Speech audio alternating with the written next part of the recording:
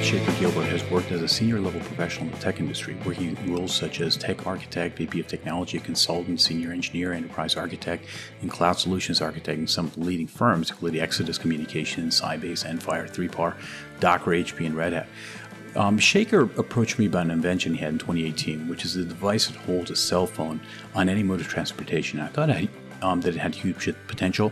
And we've got Shaker patent pending now, and he's developed a company called Viewing, Vuwing, around his invention. What I love about David is how strategic and systematic he is in developing his product and exploring the required skill set for his company, including manufacturing, operations, investment, and marketing.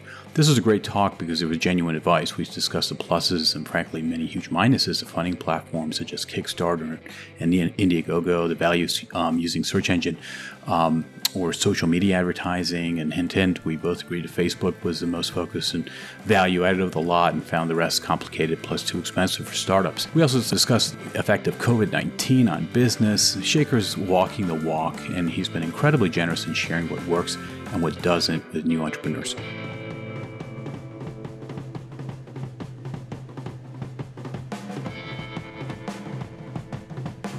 In 2018, David, actually it was about February 2018, David walked in my office and he said he had an idea. And we're going to be talking about his company, Viewing Corporation, that he formed around that idea, and his successes, the challenges during COVID-19, and I think it'll be a really positive experience for you. So with that being said, welcome, David. Thank you. And actually, Shaker is my middle name, so that's why I go by that. I thought it was like a nickname that you picked up. I'm sorry. No. Actually, there is a long, unrelated story to how that came about. But that's for another podcast. Okay, Shaker. So yeah. So let's just talk briefly about, how, first of all, what your idea was at the time, and what made you pick up the phone and give me a call. Full disclosure, Shaker is currently a client of ours. I'm very happy to say that. Yeah. So great question. In my role, I do a lot of technology sales. So I visit a lot of customers, and I travel a lot, whether it's by train or primarily planes, but sometimes I'll take a train. So I live in Northern Virginia, and I'll take a train up to New York if I don't want to drive or whatever. Mm-hmm. And I've been traveling quite a lot. And when I'm on on a plane, I typically watch movies on my phone, right? So it was late at night, and I just pulled up my phone, started watching a movie, and I'm sitting there and I'm holding it, and the tight, like this. You've been in this position before, right? Right, exactly. Watching a movie, in the confined space, and the lady came to my row, and I wanted a drink or some food, and now I've got a tray, and I'm trying to how do I navigate the tray and my phone and you got to hold it the whole time. Movie. It's awful, right? Right. Or sometimes you just give up and you put it away. Yeah. But anyway, so I looked around the plane cabin, and I noticed that everybody was in the same situation I was in, or they were doing some sort of, I'll take that magazine and I'll fold that magazine in the headrest, and I'll try to prop my phone there, and, a little bit of turbulence. Next thing you know, it's on the floor, or everybody tries to come up with a creative way to just do this one simple thing. And then I started looking around for any device that existed that could hold the phone for me while I travel. And there are a few or a couple out there that do it, but I just didn't think that it did it the way I wanted it to work. So I started drafting ideas and kind of scribbling out some things, and I thought there was potential here, right? So I started circulating it with some of my friends, just the idea. I didn't have a product, just the idea. Would something like this work? And they thought it would. And then I started getting a lot of recommendations from people, and that's really when I started thinking this could be something, right? When everybody's like, well, that's a great idea, maybe it should do this, maybe it should do that. That kind of got their juices going too. So then that's when I decided, I need to talk to a professional, and is this actually going to be something that I could take and turn into a real product, and could it ever be a real product? So that's when I picked up the phone and scheduled the meeting with you. And we had our first conversation. I think walking out of that meeting, I realized that this could be real. And I think that's when that epiphany moment, this could come off of paper finally for the first time and be a product. I don't know if it's going to be big, but I definitely believe that it's useful. So what were your, and I'm not fishing for compliments, but you're welcome to make them. What was the experience you had? Because a lot of people are kind of scared to reach out to a patent lawyer or any other professional, and they're, worried about the dollars and what they'll think and all that. What was your, I mean, you can be totally honest and candid. We haven't rehearsed this or anything. What was your experience like? And what made you sort of more pumped about it, leaving the office? Well, there's, when you talk to, well, again, in full disclosure, your firm wasn't the first one I contacted. Okay. Right? So there was a list, or not really a list, man. but the first time you Google it, you're like, what are the top 10, patent lawyers in my area? And all of a sudden there's like a list of a couple of them that show up. And I know that your firm was like in the top 3 of the Google search, right? So I'll take it. Yeah, hell, however it happens by whatever magic, right? Right. I know. So but I called one, and they were just a pain to even get a meeting with. And then the other one that I contacted, I don't. They didn't make me feel comfortable. You've always got this thought in the back of your mind that everybody's kind of in it for themselves. So am I going to end up sinking a lot of money into something that could end up being nothing, right? And then when we talked on the phone just to set up that initial consult, you made me feel like it's, look, we're at the idea phase, and you were going to be honest with me. If this was something that isn't going to make it or didn't really have any legs, I felt like you would be honest with me. If you felt that this could go further, then you weren't like, let's just go for it. It was more like, let's take this in steps, right? So you made me more comfortable during the initial process that helped give me the confidence to take that next step. And I wasn't losing my shirt just because we decided to take that next step. Well, thank you for saying that. I appreciate that. One thing I just want to point out for people, first of all, it's good for lawyers to realize, how you're coming across. Sometimes you're kind of scaring clients a little bit. It's good to be sort of a little bit more friendly in your approach. But at the same time, Shaker, you have to understand that, like, as from the lawyer's perspective, I'm excited, and I'm excited for you. But at the same time, it's like, what if we do a prior art search and there are lots of other, as a matter of fact, we did a prior art search for you, if you recall. And what if there are lots of other candidates out there and it's too close for you for it to make economic sense for you to go forward with the patenting? And as I always tell people, there may be inventions that are close to yours, but you might have distinguishing features. And then we have to determine whether it's commercially feasible for you. But I saw that, you were very serious about this. So let's just call it guarded, as much excitement as you can get from a lawyer, which really isn't that much, but it's like guarded optimism. What was that? Guarded optimism. Guarded optimism, yeah. But it was. But the other thing that can come across when you're talking to your IP lawyer is, I think, this is a first time for you, right? You're not. You haven't invented other things in the past. No. And it's nice to be able to talk to someone who does this kind of work every single day. Who tells you, no problem, we're going to have an application ready for you, we'll file it, and then we'll go forward with the patent. So it kind of makes something that you're thinking about kind of more real, because you can read about it all day, but all of a sudden you're dealing with somebody who's doing it all the time. So maybe that give you a little bit of a feel good. Well, and before I showed up at your office too, I'm familiar with the trademark patent system somewhat. Not that I've ever patented the product before, but I have, created trademarks and stuff like that just for prior companies.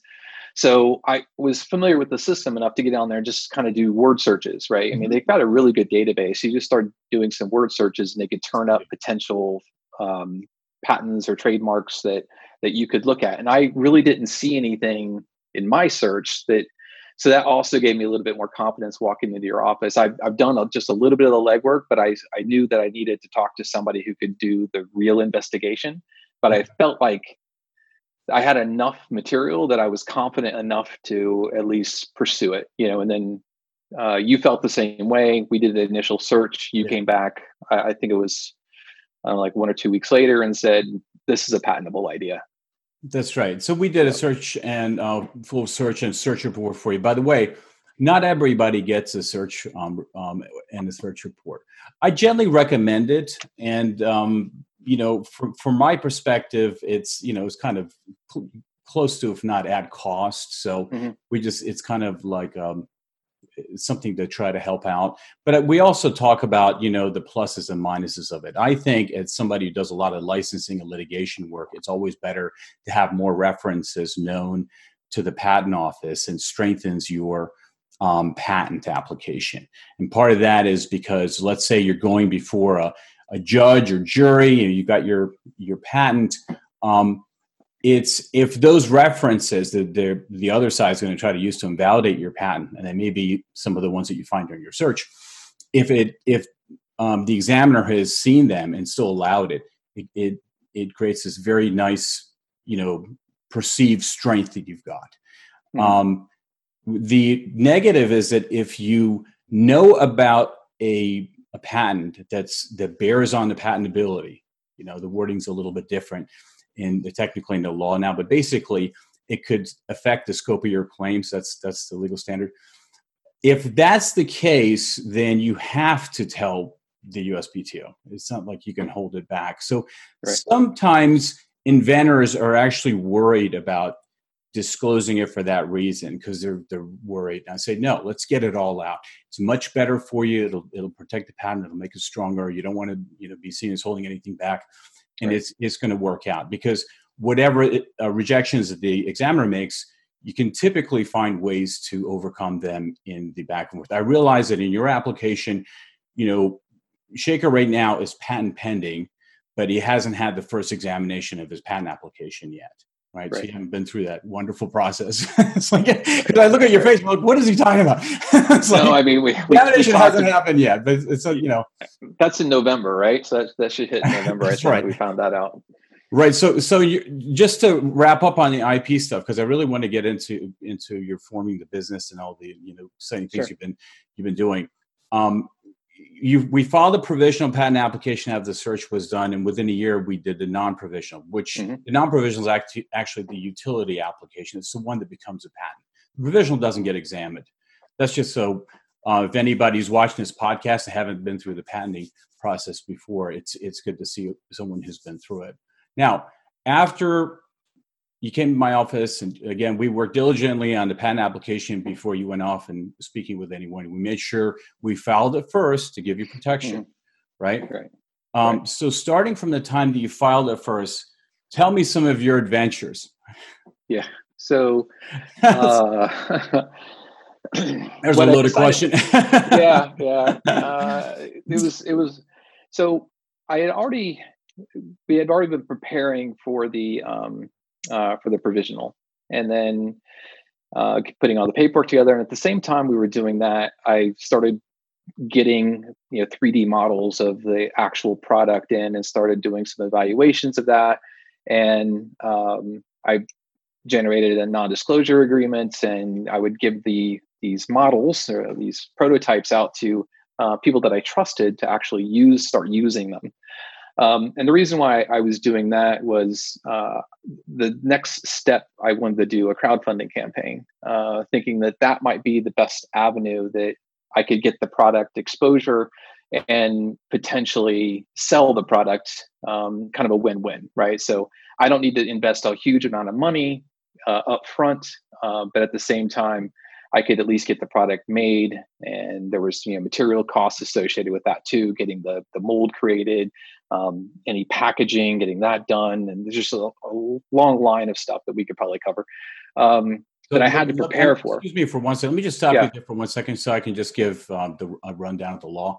It's important for people to know that before your patent application is filed, you should have non-disclosures in place with anybody you're speaking with about your invention, anybody you knows. You should not be offering it for sale or anything like that, okay? That will give you protection because if a disclosure in the U.S. starts a 1-year clock, where within that 1 year you have to file the application. In a lot of countries, you lose the rights right away. So it's something to be really careful of. that NDA is important, not just because you don't want those people to know your invention, but because it gives you protection to get your patent in the first place. Now, you knew all that, and you're negotiating. You have all your stuff done under NDA. Good stuff. We talked about this before. And then so you're actually thinking about, how do I manufacture and produce it? And at the same time, how do I start a funding campaign on places like Kickstarter and Indiegogo? Right now, so I had to figure out what crowdfunding campaign to actually launch. And I initially looked at crowd or Kickstarter because it's the name brand, right? So it's the one you think of most. And as I started digging into it, I realized that Kickstarter was really geared more toward the arts. Like if you wanted to create a music album, or you wanted to create a comic book, or something like along that line, or a short film, whatever the case is, it was really geared more for the arts. Where Indiegogo, why do you say that? Why do you? I'm sorry to interrupt you, but I just want to kind of know, why do you feel that way, and why was it more difficult for an invention like yours? Well, if you just look at the platform, right? So if you actually go to Kickstarter and you do a little bit of just looking at what they're hosting there, it's really geared for arts. I mean, the platform itself is geared more for the arts. Okay. They also have an all or none rule. So let's say you wanted to launch your campaign and you said, well, I need $10,000 to create the product, and then that would give me money to produce the product for those who contributed to the product, whatever.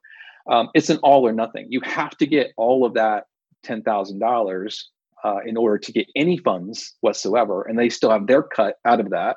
And then you could produce the product. Can you explain what you mean by the all or nothing? Like it's so how is it? Yeah, what's the process of putting it in, and what does that really mean, the all or nothing? Yeah, so what that means is you set the target goal for your campaign to be $10,000. You must achieve contributions of equal to that campaign goal, or you get zero. That's tough. So that's tough, right? So when you're starting out, and one of the goals was not to tap yourself dry, but to produce a product, it's a little bit of a challenge. The other platform I looked at was Indiegogo. And when you look at its platform, you'll notice that it's really technology focused. They've got, battery chargers for phones and you name it, one wheel scooter things. It's more like hardware component kind of stuff. So I figured that would be a better platform. And they did not have an all or nothing achievement. You could go into, I can't remember what they call it now, kind of like a flex model, where let's say your goal again was $10,000 and you made 2,000 of that. As long as you provided the product or whatever you said to those contributors, you got the money. So you could say, well, I'm going to do a $25,000 campaign on Indiegogo, and hopefully I get 10, right? And then you get the 10, and now you've got, you can produce your product or whatever and turn that over to customers. Or to contributors or backers, what they're really referred to as. With respect to these, excuse me, with respect to these, were you offering something to people, or so asking for their generosity? So, well, both, right? Okay. So a $1 contribution in my case, it was just a donation, right? So you would get updates and stuff as the campaign went on, and typical campaigns run anywhere between 45 and 60 days. And I think I booked the Indiegogo campaign that I was actually on for 60 days. So $1, you could just follow along anytime I did an update or whatever. You would get notified that these updates are done. You could also buy the product, and I was selling it as single unit, double units, or up to 4 at a time. Obviously, the more you bought, the less it would cost you. And you would be on the ground floor to get the first real product out that was molded and not 3D printed or anything. You'd get the real product. So that's how it was funded. So they would back it by buying a product, essentially. Okay, very cool. Yeah. Do you happen to have it with you right now? The product? Yeah. Yeah. Could you show it? Because I just don't want to make it too much the abstract. It's good for people to see what it is. Sure. Okay. So, this is in a box. All right. This is what you're going to be getting in a couple of days. I'm looking forward to it. I've been using the prototype for forever. Honestly, since you walked in with the prototype, I've been using it every time I travel. Of course, they're durable. Right? That's come to a stop. But right. So this is it. It's called the Viewing, and what it does, it's not I had a mental list of requirements, again, as being a traveler, that I wanted the final product to do. The first thing is to be flat, right? So be as thin and unobstructed as possible, because it's super easy for me just to throw it in my bag and forget about it. And I do. And then I happen to be on a plane. I'm like, oh yeah, I can grab that right out of the bag. And it doesn't take up a lot of room. It's not bulky. It's made out of a rubberized plastic. Mm-hmm. So it's nice and flexible. And that's one of our use cases as well, is if the pocket or whatever you're going to be putting in, you just fold that wing up and slide it in there, and it applies tension to the pocket to help hold the device. But let me show it in use. Yes.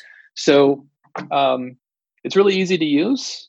What you'll do is you'll pull this top, see if I get a little closer here, you pull this top arm down like that, and you can see by doing that, it comes back up and applies a little bit of tension, but you slip your phone in there like that.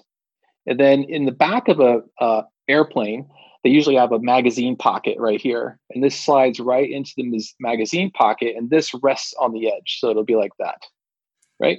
And it's also at an angle where it puts it right about here on your face. So it keeps the angle up more toward the eyes, so you're not hunched over and causing what they consider like a text neck kind of issue, where you start getting the hump in your back. And you have a lot of other spine issues related to sitting in confined places for hours. Right. So it'll hold it like this. But I also wanted it to be able to work on multiple use cases, not just for that pocket. So if you've got the kind of plain back that just has a tray, nothing up here, just a lock tray, or on trains, they have sometimes trains have a pot or a tray system that's high, that has like a little lock on it. So instead of it going in the pocket like this, you turn it around like that. So backwards. So when you put it in the tray, it's going to lock in there flat like this and hold it like that. So it's right at your face again. Yeah, that's also really cool, because some of the airlines, for example, they've changed the pockets up, and it's different. So it's very adaptable that way. Right. And because it's nice and thin too, it goes between that 2 millimeter gap in the tray and the back wall without causing any mechanical failure on the tray system itself. So it'll do that. And then if the pocket is really big, like if you ever fly a Southwest Airlines, you could practically put your backpack in the size of their pockets. Right. And that's where that folding really comes into play, because then you would fold it like this before you put it in there, and it helps hold it tight inside the pocket so it doesn't wobble around in there. But if you notice, it keeps my phone nice and secure. Yes. Right. So if there's any turbulence on the plane, I don't have to worry about propping it up on something. And then the last use case is just laying flat on a desk like that. That's another one. That's right. You could literally be at the airport or at the bus station having dinner or having, lunch, set this on a counter or table, start watching your movie, get on the plane and finish your movie. Right. So that was the whole purpose of doing it. So I have one device that I can travel with wherever I go, keep it durable, and hopefully last a lifetime. Plus, I wanted to make sure that we upgrade these phones a lot, right? So different sizes, and this works on pretty much every size phone up to 3.5 inches wide, which is up to like the Max Pros or whatever they're called today. And with most cases, except for like the big bulky militarized OtterBox cases, but it supports a lot of different handsets. So that's it. Well, it's good for people to know a number of things about this. First of all, the patent application itself, which is ultimately going to be patented, has a lot of different embodiments. And these are some of the embodiments, but there are a lot of others. And this is a common thing that inventors experience, which is they're thinking, what's going to be the best commercially feasible one? And you're not limited in, as long as a person of ordinary skill in this field, in this technology, is able to make and use it, your invention based on the written description of it.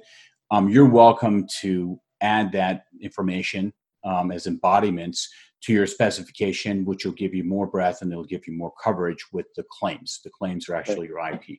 Now, having said this, is probably the most talking about IP that I've done in any of our podcasts. We've done a lot of so, but that kind of gives you sort of an idea of how the parallelism between the patent and the product itself. But it's really interesting because what looks like a very simple product, a lot of thought has gone into it, right? Oh, A yeah. lot of design has gone into it. We've had a lot of failures. I mean, and you're here's talking about specific, very real examples that, like depending on the pocket size, you have to figure out how to deal with Southwest, for example. Or if, let's right. say, they don't have any pockets, or what if the person just wants to use it on a desk? So for what looks like a very simple design has a lot of thought into it. Yeah, and we've come up with a bunch of other use cases as well. If anybody visits our website, you'll see that it's holding a phone hanging on a luggage handle, right? So you might be sitting at your gate. Website for our listeners, please. What's your Sure. website? Yeah, it's viewing.com, VUWING.com. Very good. And we're also I'm heavy on Instagram, so at viewing, if anybody wants to check out the pictures there. But yeah, so you can hang it on luggage too. I mean, it's got a lot of different use cases to it. We're hoping to get it. And I think I talked to you about this a little while ago. There's one store I've really been targeting, trying to. And what is that store? The Hudson Group of all. Hudson Group, are you listening? I know. I mean, talk about the traveler's best friend, right? I mean, that's what their motto is. I mean, what could be a better solution for a traveler today, right? So Hudson Group, explain about Hudson Group. They're the folks that have, whenever you're in an airport, they've got some kind of a store there where people. Yeah, they've got a lot of different style stores too. They started out with books many, many years ago. So that if you go to an airport or a train station, they would have like a bookstore, but that they moved on to food, beverages as well. But they do a lot of gadgets now, right? So like if you've lost your battery charger or whatever, a cable or a headset or whatever, you can go to their store and get your snacks, get your magazine, get your newspaper, get your gadget, and then be at your airport. And they're like or be at your flight, but they're like at I don't know, just hundreds of airports around the country. And as again, frequent traveler, I always end up at their store, right? I'm going to pick up a bottle of water. I'm going to pick up maybe a bag of popcorn or something there, and maybe catch up on some news, and then head to my gate, jump on my plane. It would be great if they also had this. So Shaker, you think that this would be, so you're thinking, again, I want to go back into the business of this and go back to the campaigns you ran. Yeah, we're talking about this would be a very good result, both for you and Hudson Group, because they've got tons of people walking through there, and I can't imagine anything more convenient for a traveler than something to hold their cell phone, whether they want to watch a movie or email somebody.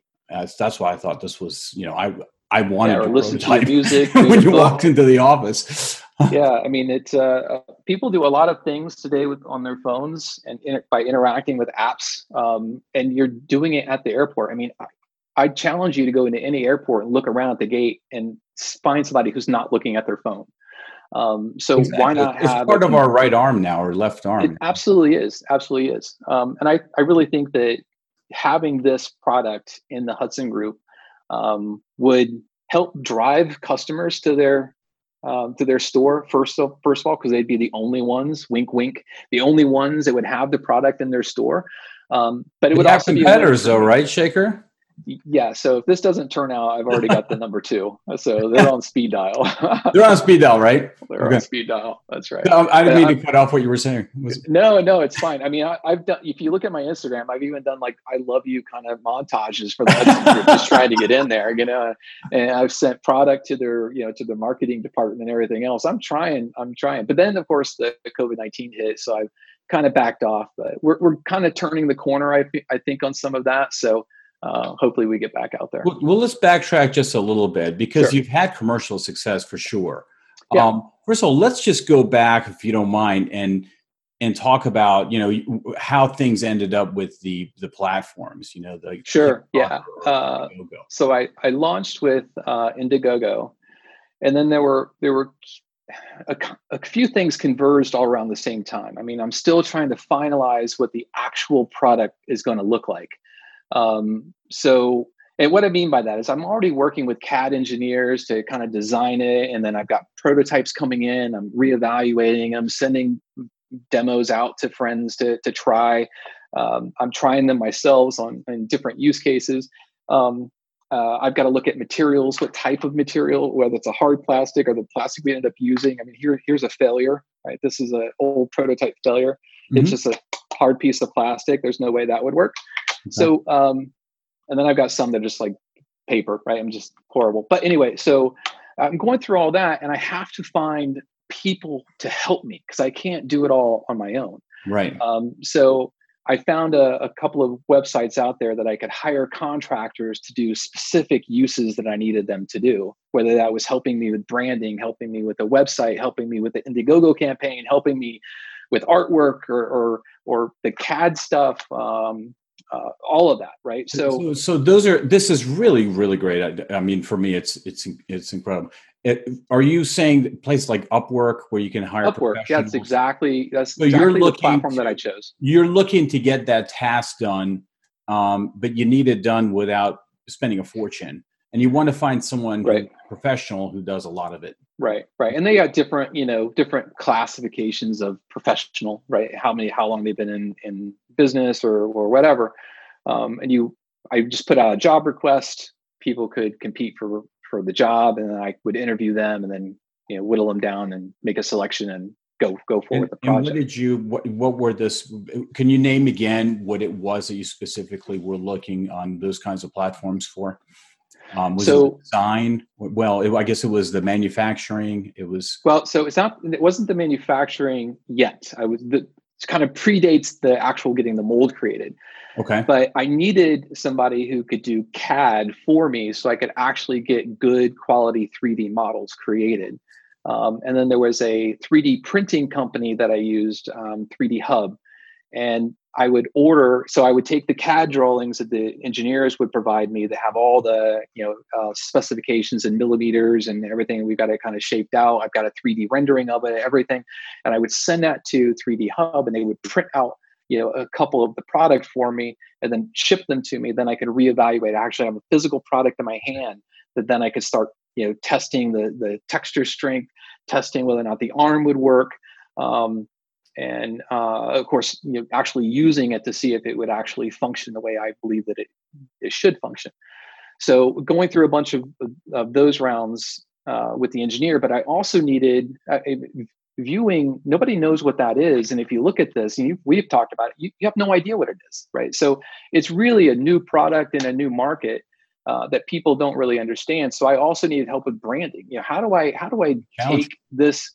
How do I take this product idea and make it, and not only make it, but make the name in a way that would resonate what it does, right? So, and what its use case is. So, and I had no idea how to do a website. I am technically inclined. I've been doing technical sales, and I've been an engineer in the technical side. So it's not like I don't know how to build a website.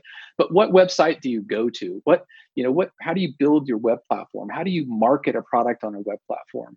So there was just a lot of. How do you create a sales funnel? Yes. How do you do any of that, right? So I had a lot of gaps early on that I needed to learn for myself, but also in some cases I contracted out for help.